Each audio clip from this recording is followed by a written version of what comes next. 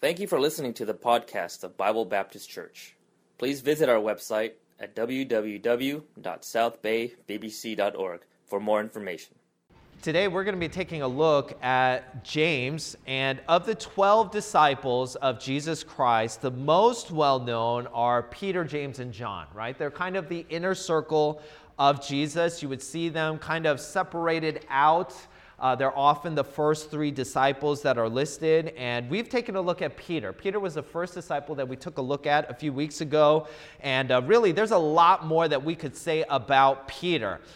Peter is mentioned a lot in the Gospels. We know about him in the book of Acts. We know about his letters that were written, and really there's a lot that we could write about, but we did take a look at Peter. We're going to take a look at John. John is the same way in many ways. John has so much that we could talk about and study in the life of John. John, of course, wrote one of the Gospels. We know he was one of the disciples mentioned many different times. We know that he wrote a number of letters. Of course, he wrote the book of Revelation. There's a lot of things that we could say about Peter and John, but today we're going to take a look at James, and James is a little unique compared to the other two, Peter, James, and John. This James is a little unique because even though he was part of that inner circle, we know so little about him. Right? We know a lot about Peter. Peter was the leader. Peter was outspoken. Much was said about Peter. We know about Jesus' interaction with Peter. We know a lot about John. John was part of that inner circle, and much has been written about him, or he has written a lot, and there's a lot about him in the Gospels. But James is not mentioned as much. And often, most of the time, whatever we do know about James is really shared with his brother John. They're mentioned together, even in the passage that we read, James and his brother John, which is interesting because James is actually the older brother. James is older than John. He's the one that is mentioned first, but he is the one that is less mentioned, which made me think about, well, if we're going to be a disciple of the Lord Jesus Christ, being a disciple isn't about being well-known, and it's not about being individually highlighted, because being a disciple is about following Jesus, right? Our lives are not about ourselves. It is about the Lord Jesus Christ. And Jesus was what we might call a core disciple, one that was faithful and committed. And I want to ask us all this morning, are we faithful, committed disciples of Jesus Christ? Because James was at the middle of what Jesus was doing. He was at the middle of wherever Jesus went, James was there, and James saw some things, and James participated in things, and it gives us a good question to ask ourselves. Are we at the middle of what God is doing?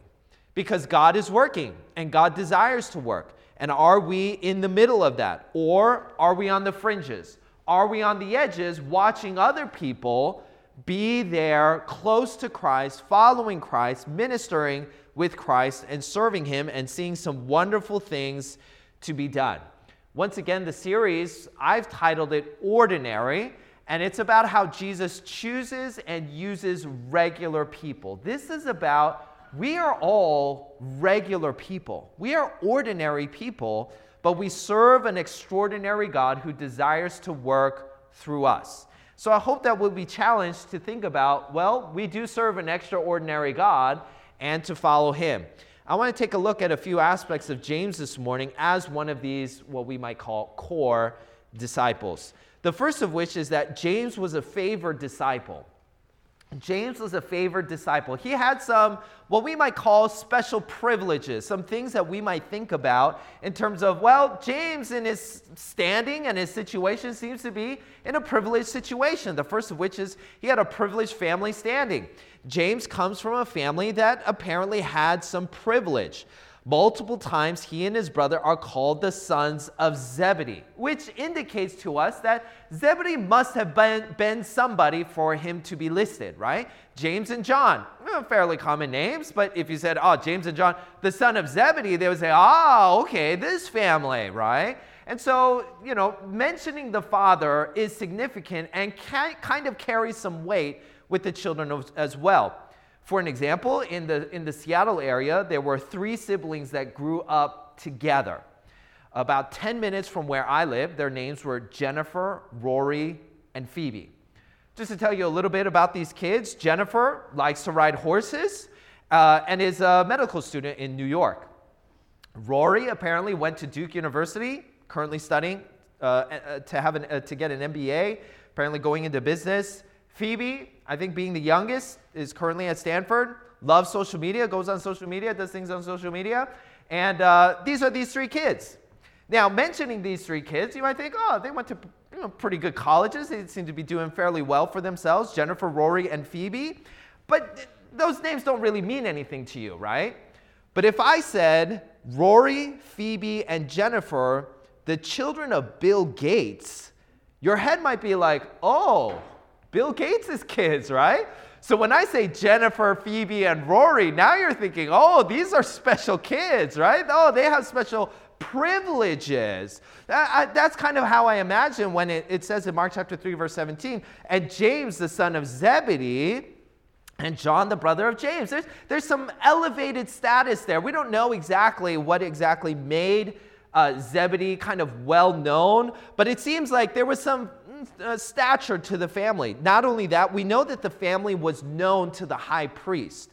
So in John chapter number 18, when Jesus has been arrested, he has gone in and he's standing before, the priests and the Pharisees. The Bible says in verse number 15, and Simon Peter followed Jesus, and so did another disciple. That disciple, this is John, was known unto the high priest, and went in with Jesus unto the palace of the high priest. So here is John, and James wants to go in to where Jesus is, and John is the one that lets him in, because John is known to the high priest. So obviously, this would have been a fairly prominent family in some ways if they were known by the high priest. The high priest would have recognized them. Verse number 16, but Peter stood without the door. Then went out that other disciple, which was known unto the high priest, and spake unto her that kept the door, and brought in Peter. So the maid and the people there, they didn't know Andrew and Peter, but they did know James and John. So this is a family from Galilee. They are fishermen, but apparently their family is special in some kind of a way. So James was a privileged individual in terms of his family. He was also privileged in his financial situation. What we read in Mark chapter number 1, you're there in Mark chapter 3. If you go back a couple chapters to verse number 20 of chapter number 1, the Bible says, and straightway he called them, this is James and John, he straightway called them, and they left their father Zebedee in the ship with the hired servants and went after him.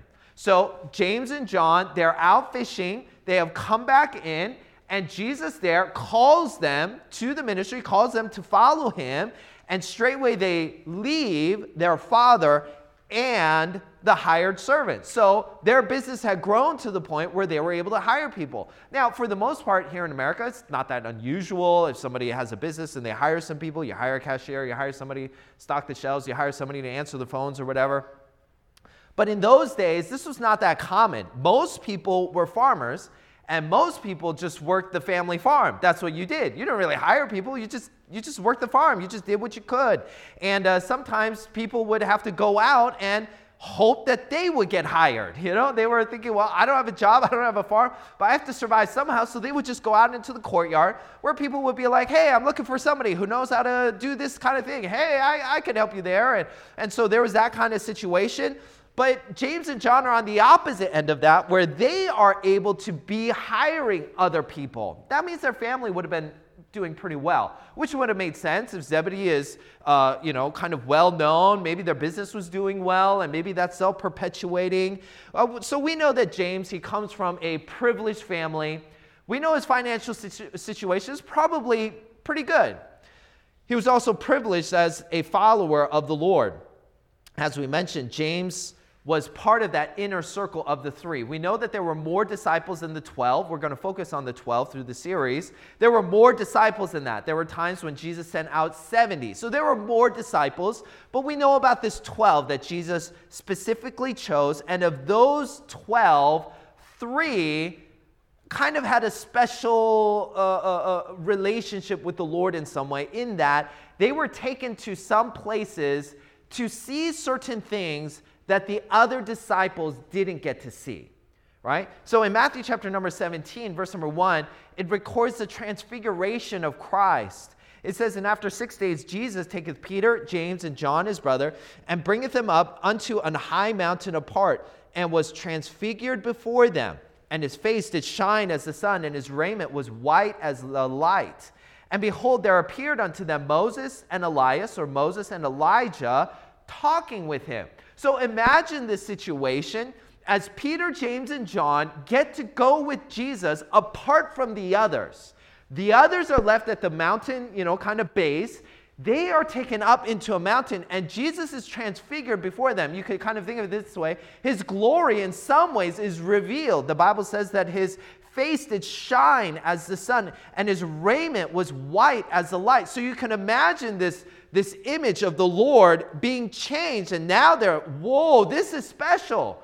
Not only that, Moses and Elijah appear before them, and here is Jesus and Moses and Elijah talking together, and here is James and John and Peter looking at this like, wow! Wouldn't that be great? Wouldn't that be wonderful? Wouldn't that be incredible to be able to see Moses and Jesus and Elijah standing there talking with each other? Jesus being transfigured is an incredible sight that not everybody got to see. James was one of those privileged people that got to see this. There's another aspect in the healing of Jairus' daughter in Mark chapter number 5.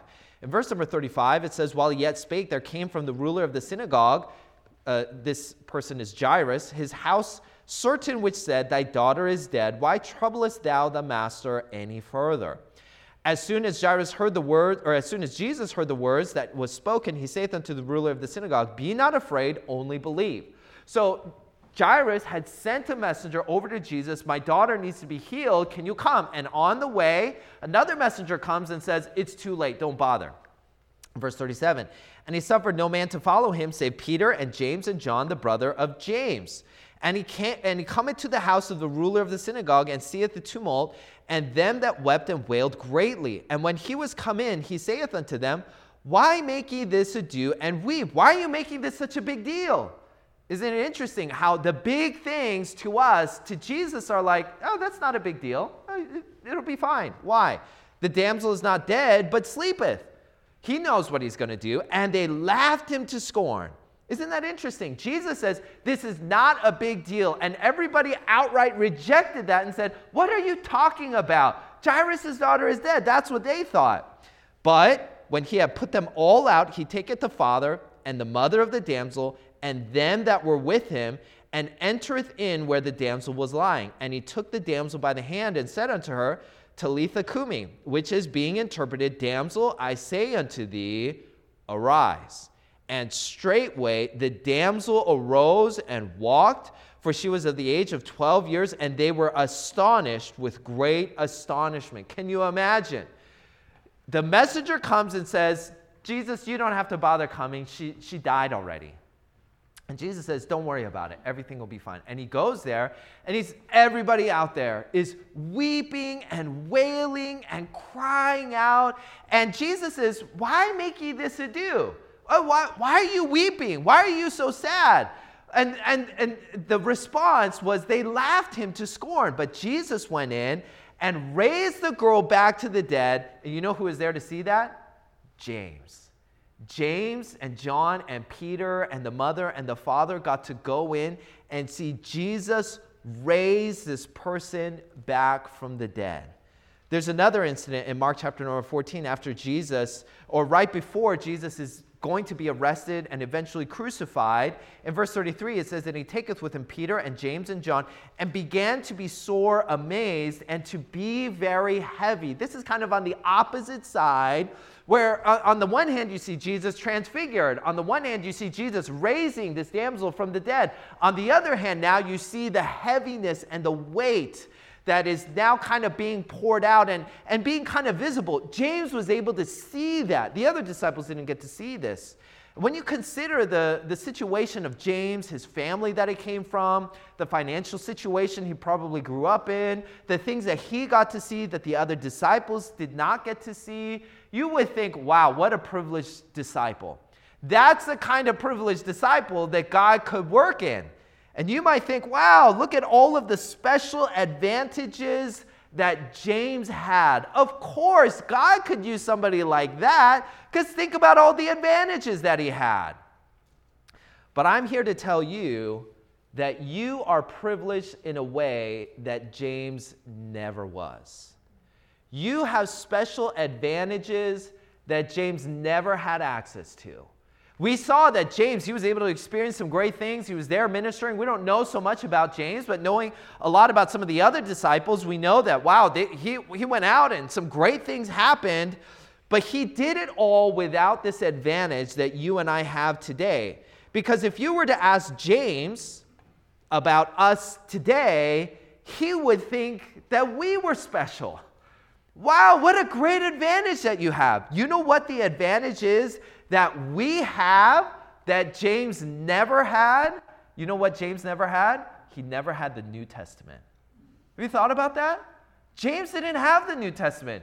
He didn't get to read about the book of Acts. He didn't have it because it wasn't written. Now, he lived through some of it, but he didn't have that book. He didn't have the book of Romans. He didn't have the book of 1st and 2nd Corinthians. He didn't have these letters to Timothy or to Titus. He didn't have the book of Revelation. All of those 27 books that are there at the back half of your Bible, he didn't have any of that. You're a privileged disciple. Did you know that? If you're following the Lord, you're privileged. In fact, in all of these passages where we see James here in the Gospels, you see him in the book of Matthew, Mark, Luke, and John. In all of those passages, you take a look at these passages, James did not have that Holy Spirit dwelling within us that we do, right? Because we know that in the book of Acts, that's when the Holy Spirit came down and indwelt the disciples. And so we have the Holy Spirit, we have the Bible, we are privileged disciples, amen? Oh, we're ordinary people, but God has given to us a special privilege that James didn't have, these Old Testament believers that trusted God, they did not have. We are special favored disciples. Not only that, about James, we see that he was a favored disciple, but we also see that James, he was a flawed disciple. Now, all of these disciples are flawed, but we're going to take a look at James's specifically here in Mark chapter number 10. In verse number 32, the Bible says, "And they were in the way going up to Jerusalem, and Jesus went before them. And they were amazed, and as they followed, they were afraid. And he took again the 12 and began to tell them what things should happen unto him, saying, Behold, we go up to Jerusalem, and the Son of Man shall be delivered unto the chief priests and unto the scribes, and they shall condemn him to death, and shall deliver him to the Gentiles. And they shall mock him, and shall scourge him, and shall spit upon him, and shall kill him. And the third day he shall rise again." So here's the situation. Jesus is going to go, and he's going to be crucified.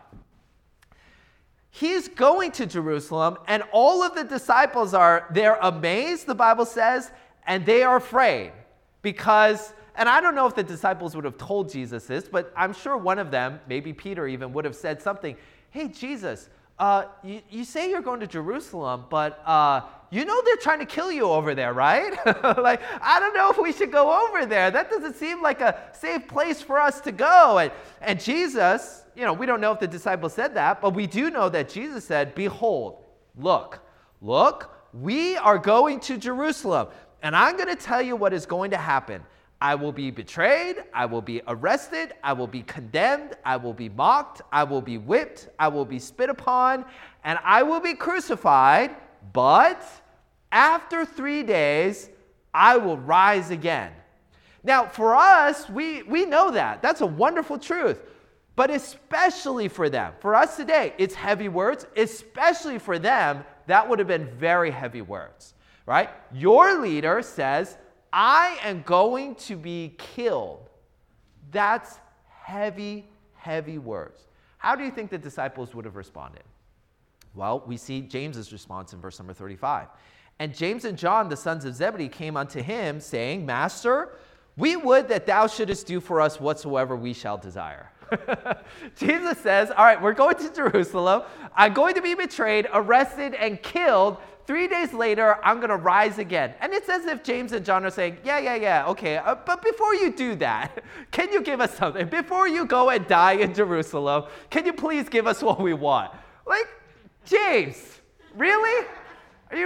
That's really what you're thinking about? That's really your attitude? James is clearly not listening to Jesus, is he? It's not listening. You know why? He's thinking about himself. He's just thinking about himself. We know that James and John also, but we're focusing on James, they wanted prominence. They wanted status. They wanted to be lifted up. We know that the disciples, they squabbled about who was the greatest, right? James and John were definitely at the center of that. You know that they were there because we know they wanted to be above. They wanted to be elevated. They wanted to have some position and stature above all of the other disciples. Maybe because of their privileged, kind of upbringing and family, maybe they did think that they were special, and so we should be a cut above everybody else. But that self-centered thinking made it so that he was not listening to the Lord. Jesus just told him, I'm going to be arrested, and I'm going to be killed, and then I'm going to rise again. Just think about that. Imagine if your pastor said, all right, this week I am going to be arrested, I am going to die, and then 3 days later I'm going to rise again. Everybody would be like, what? Right? We would be like, what are you saying? Are you serious? Is that really what's happening here? James and John went up to Jesus and said, okay, but before you do that, could you please we just have this one small request. Can you do, because if you're going to die, we want to have this thing before you die. That's James's thought. You know what self-centered thinking does?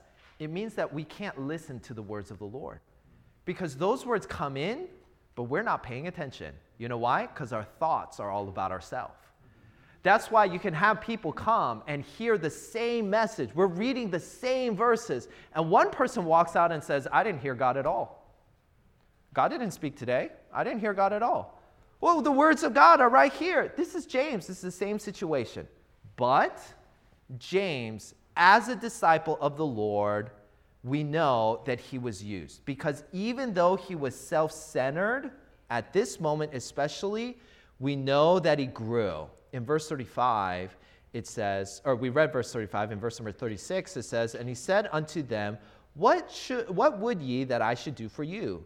And they said unto him, grant us that we may sit on thy right hand and on the left hand in thy glory. He says, we want to be elevated.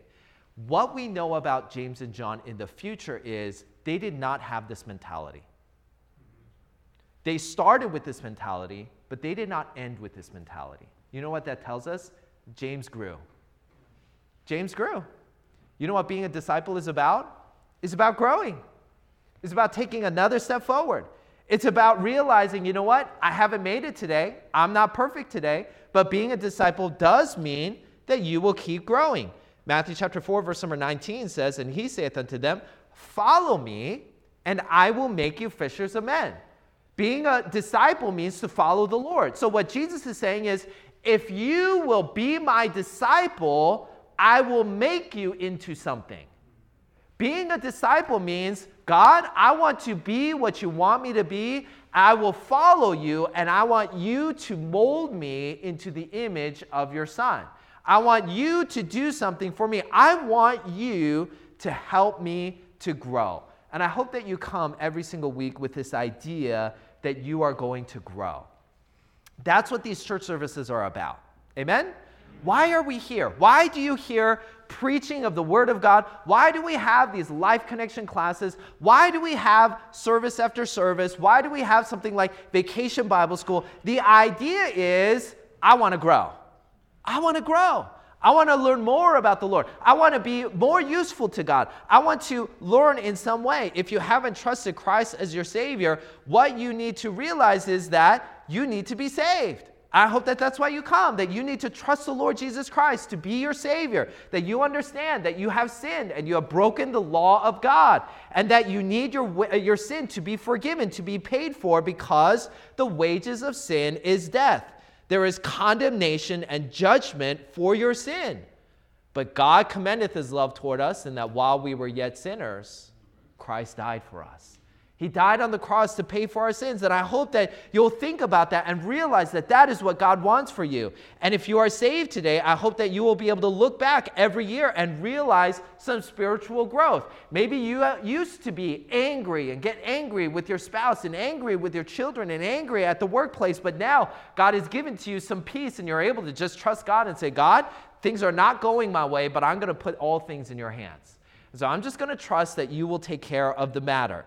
And maybe you had this idea of, I'm coming to the church for myself. What do I get about the church? But now you come with a new mentality of, you know what? If I'm a minister of the Lord, I'm going to come with the attitude, I want to see if I can help somebody else.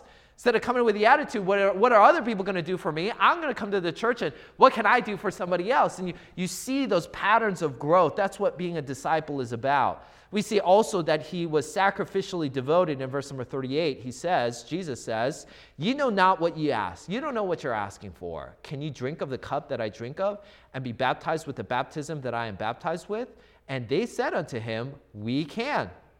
And Jesus said unto them, "Ye shall indeed drink of the cup that I drink of, and with the baptism that I am baptized with shall ye be baptized.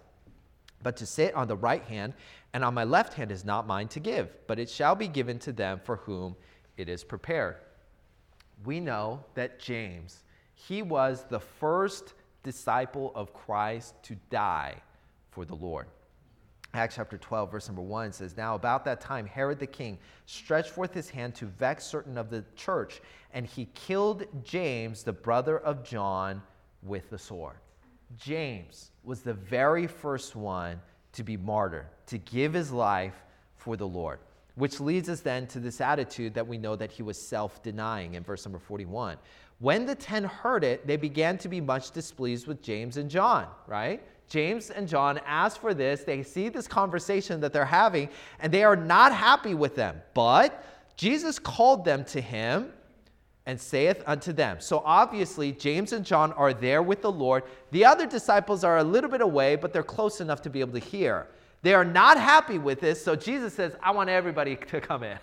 I have something for everybody to hear. Verse 42, "Ye know that they which are accounted to rule over the Gentiles exercise lordship over them, and their great ones exercise authority upon them. But so shall it not be among you. But whosoever will be great among you shall be your minister. And whosoever of you will be the chiefest shall be the servant of all. For even the Son of Man came not to be ministered unto, but to minister and to give his life a ransom for many." So James, as we know, follows this instruction of the Lord, and he goes from being self-centered to being self-denying of himself. James was flawed as a disciple, of course, but he was willing to grow. That's the question we can ask ourselves. Are you willing to grow?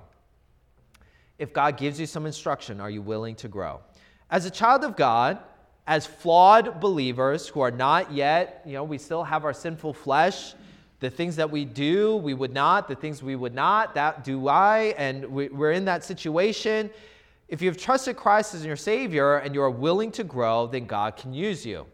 But how can we grow? Well, I just want to give you two quick thoughts. The first of which is a child of God can grow when they receive the Word of God, when they listen to and accept and believe and apply the Word of God. 1 Peter chapter 2, verse number 2 says, "As newborn babes, desire the sincere milk of the Word, that ye may grow thereby." If you want to grow as a Christian, you have to get into the Word of God. Amen? There is no growth without the spiritual nourishment of the Word of God. Just like in human life, right? There's some other things that you need. You need sleep, you need exercise, you need some other things. But without food, you are not growing. And the Bible makes it clear. His word is the food that we need in order to grow. That's why every service we preach the word of God. And I give you verses. And I hope that you'll take a look at the verses and see, is this what the word of God says? Because if that's what the word of God says, it'll help you to grow. So we need to receive the word of God. The second of which is to receive the people of God. Ephesians chapter 4, verse number 11 says, and he gave some apostles and some prophets and some evangelists and some pastors and teachers. So God to the church gives people, why? For the perfecting of the saints, for the work of the ministry, and for the edifying of the body of Christ. So you know how God helps his people to grow? He sends other people. Amen? That's why you have people who might come up to you and say, hey, how you doing in your Bible reading? You know what they're trying to do? They're trying to help you to grow. Amen? They're trying to help you to realize, you know what, if you want to grow, read your Bible. Get into your Bible. Hey, you want some encouragement? Hey, let's meet up sometime. Hey, I want to do something for you. Why do we have people in this church who are willing to serve in some ministry, teach a class? Why you have pastors that are here? What's the importance of that? In order to help you to grow. Verse 13, till we all come in the unity of the faith and of the knowledge of the Son of God unto a perfect man, unto the measure of the stature of the fullness of Christ, that we henceforth be no more children tossed to and fro and carried about with every wind of doctrine by the sleight of men and cunning craftiness wherein they lie in wait to deceive.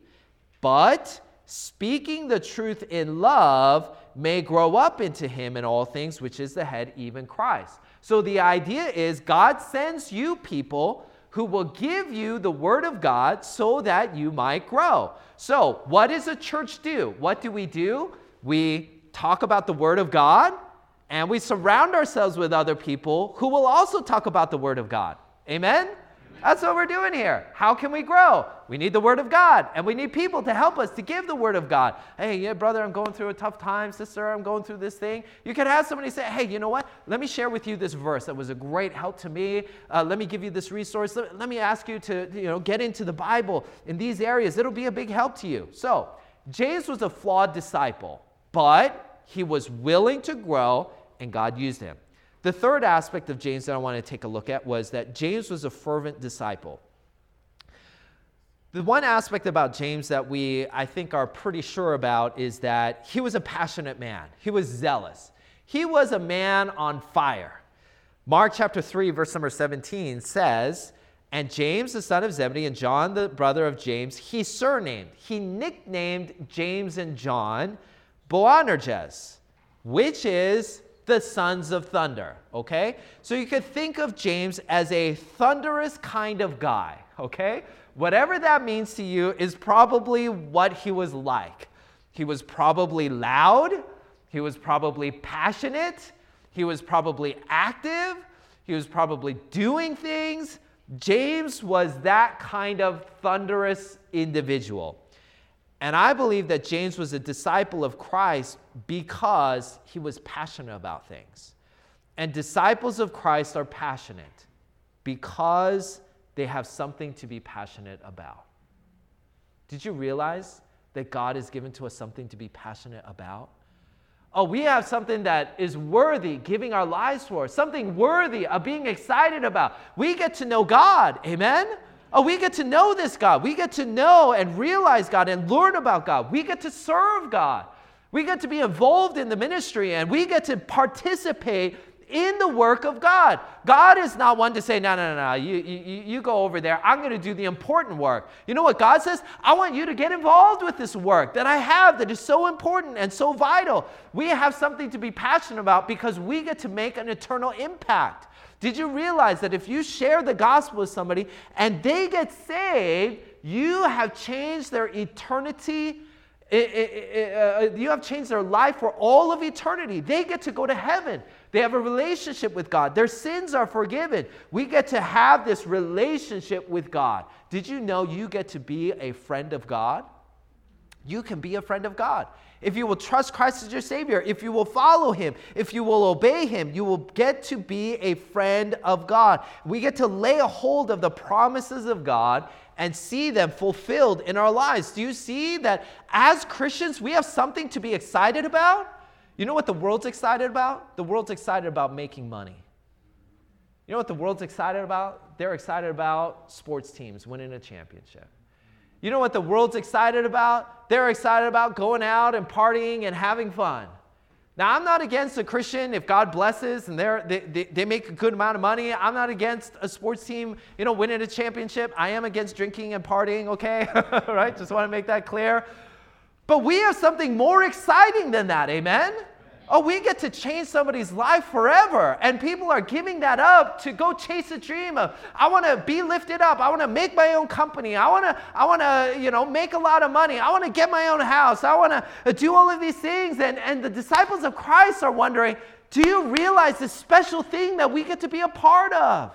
That we have something worth giving our lives over. When you see the disciples and how they lived their lives, you'll realize why they were able to do the things that they did. Because in verse number 21 of Matthew chapter 4, the Bible says, and going on from thence, he saw other two brethren, James the son of Zebedee and John his brother, in a ship with Zebedee their father, mending their nets, and he called them. The Bible says that he left. Both of them left their nets. They left their boat. They left their father. They left the hired service. They left it all behind. Why? Because they had something worth going for. Amen? They had worth something, giving over to God. And so that's why they were willing to make that commitment. That's why they were willing to make that commitment regarding their career. That's why they were willing to make that commitment regarding their family. That's why they were willing to make that commitment regarding everything in their life, leaving everything behind. Why? Because they realized if this is the Messiah, we got to follow him. And great things are going to happen if we follow him. We also see that he was fervent in his learning in Mark chapter number 13. And as he went out of the temple, one of his disciples said unto him, Master, see what manner of stones and what buildings are here. And Jesus answering said unto him, Seest thou these great buildings? There shall not be one left stone, there shall not be left one stone upon another that shall not be thrown down. And as he sat upon the Mount of Olives over against the temple, Peter and James and John and Andrew, asking him privately, Tell us, when shall these things be? And what shall be the sign when all these things shall be fulfilled? If you're involved in an exciting aspect that God has given to you, it makes you want to learn more about it. What can I learn more about the Lord? What can I learn more about what God wants me to do? How can I grow as a believer? What other thing is in the Bible that I don't know? And you see that James, he was fervent in his learning. He wanted to learn the Bible. He was also fervent in his living. Luke chapter 9, verse 51. Says, and it came to pass when the time was come that he should be received up, he steadfastly set his face to go to Jerusalem, and he sent messengers before his face, and they went and entered into a village of the Samaritans to make ready for him. And they did not receive him because his face was as though he would go to Jerusalem. So Jesus is on his way to Jerusalem. He's going through Samaria, and some messengers, apparently some disciples, went ahead to prepare. He went there, but it's pretty obvious that Jesus is just passing through on their way to Jerusalem. So they were not willing to receive Jesus. Verse 54, and when his disciples, James and John, saw this, they said, Lord, wilt thou that we command fire to come down from heaven and consume them, even as Elias did? But he turned and rebuked them and said, Ye know not what manner of spirit ye are, for the Son of Man is not come to destroy men's lives, but to save them. And they went to another village. So they are not willing to receive Jesus. James and John said, they're not going to receive you, Jesus? All right, Jesus, you want us to call down fire from heaven and just consume them like Elijah did?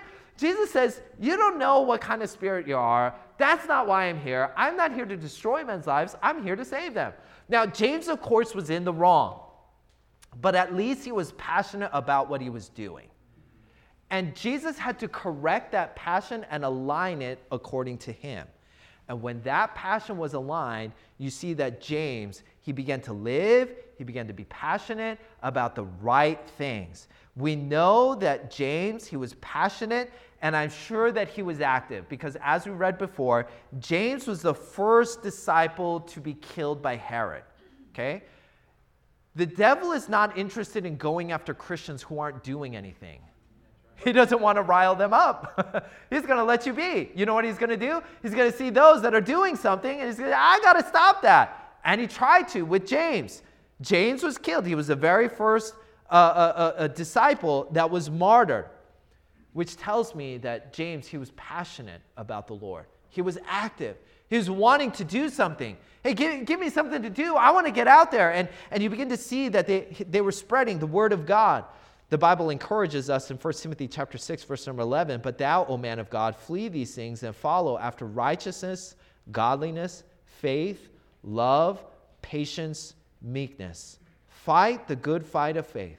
Lay hold on eternal life, whereunto thou art also called, and hast professed a good profession before many witnesses." O child of God, man of God, woman of God, follow God. Follow after righteousness. Follow after godliness. Follow after faith. Follow after love. Follow after patience. And follow after me. You know what the Bible is saying? Let's be passionate about these things. Let's be passionate about righteousness and godliness. Godliness is not just that thing that we do on a Sunday morning between 9:30 and 11. That's something that's a part of us. That's how we live. That's who we are. Trusting God and loving others. Enduring, that's what the word patience means. So that we might fight the good fight of faith. Did you realize we have something worth fighting for? And being children of God, we must fight for these things. That's what being a disciple is about. And James was passionate about those things. James was an ordinary guy. He was not special in many of the ways that we might think, wow, that's really somebody. But you know what? He was passionate about some things. He was passionate about the things of God. We know that he was willing to grow. Even though he was not perfect, he had his own flaws. He made mistakes. He was wanting his own thing. When Jesus says, that's not what I'm doing here. I'm doing this thing. And he needed to grow. And even though he was favored, in many ways, we are favored even above a disciple like James. So once again, will we be a follower of Jesus Christ, willing to be used of him like James?